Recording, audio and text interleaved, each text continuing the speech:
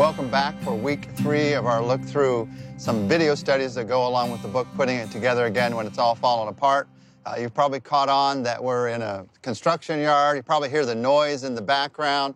Actually, we wanted to shoot this out here because it's a reminder of the fact there's a lot of work to rebuilding. And you're in week 3 of this. That means you're willing to do the work. You didn't just come 1 week or 2 weeks. You're really into this now. You're into week 3. You've been reading this week about how do you really get started in rebuilding. How do you stay motivated in rebuilding is one of the keys we were looking at this week as we talked about appreciation motivating us in the rebuilding. And so the question I want to ask you this week as we start is, how do you stay motivated over the long haul?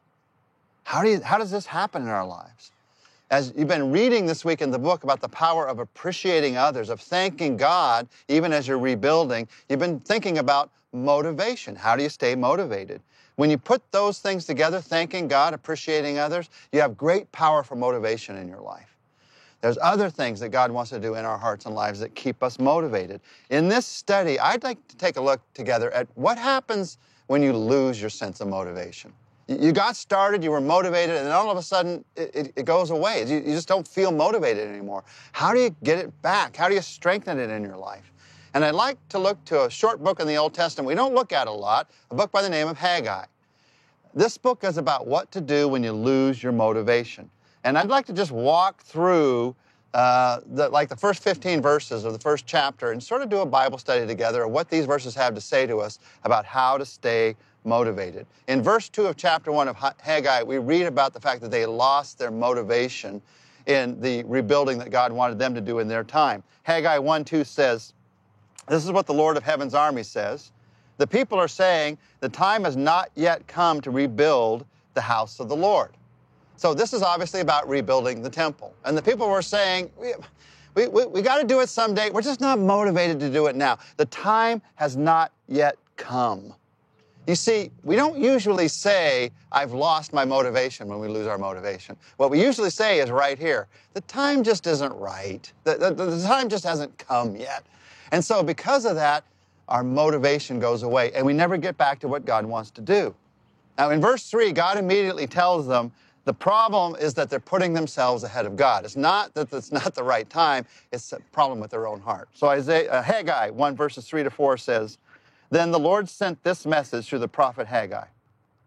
Why are you living in luxurious houses while my house lies in ruins? So he writes and says, you say it's not time, but you had time to build your own houses, so how come you haven't had time to build my house? They weren't motivated for doing what God wanted them to do. They weren't motivated for putting God first. And the result, Haggai says, of putting themselves first, and we've all experienced this result, was that nothing was working. When you put yourself first, you find that nothing is working in your life. Everything you're trying, it just seems to slip through your fingers like sand. He writes to them about this in verses 5 to 7. Listen to what he says. This is what the Lord of Heaven's army says. Look at what's happening to you. You've planted much, but harvested little. You eat, but are not satisfied. You drink, but you're still thirsty. You put on clothes, but you can't keep warm. Your wages disappear as though you were putting them in pockets filled with holes. This is what the Lord of Heaven's army says. Look at what's happening to you. So in this, he's giving them this very simple advice. You need to put God first. He says you have success in your life, but it's not working. Nothing is keeping together, staying together in your life. If you feel that that's happening to you, it's often a reminder to look and say, who am I putting first in my life? Is it me first or is it God first?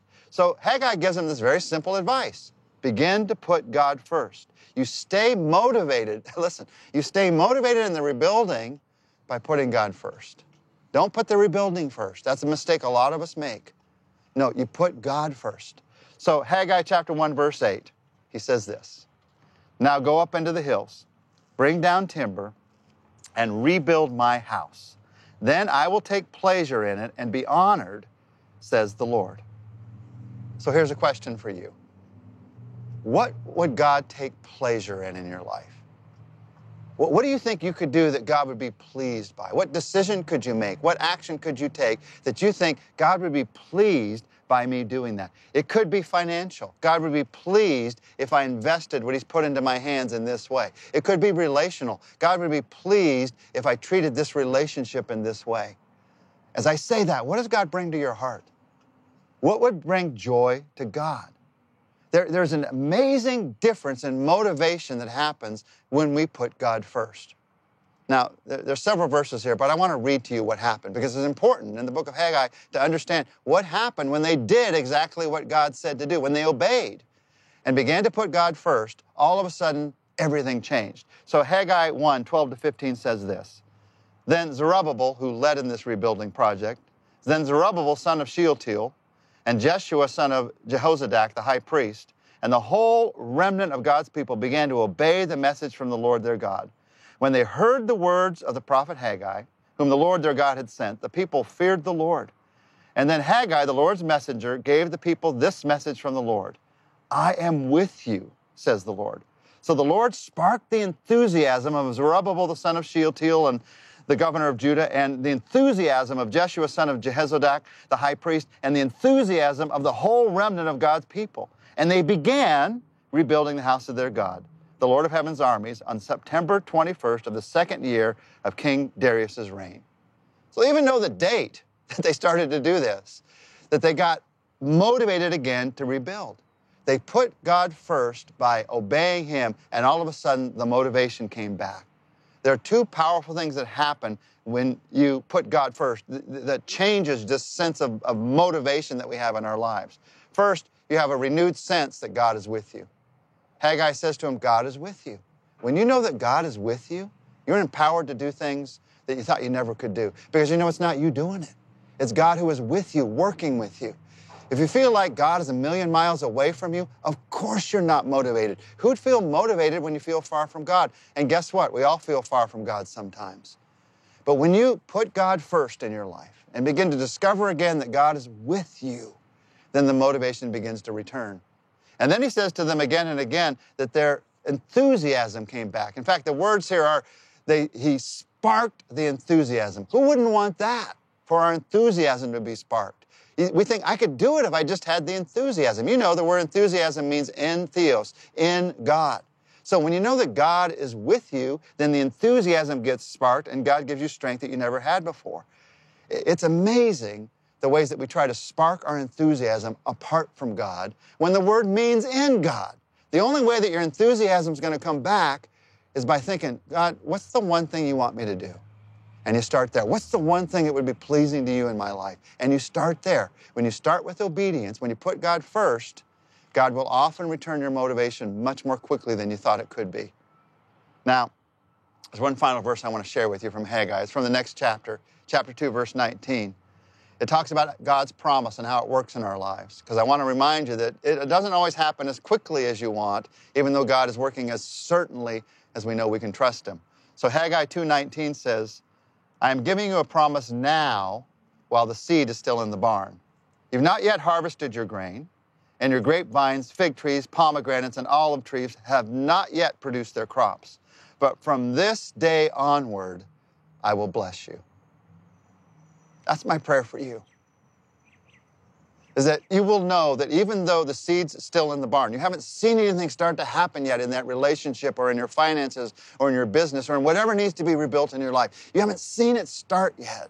Even though the seed's still in the barn, you will know that God is working.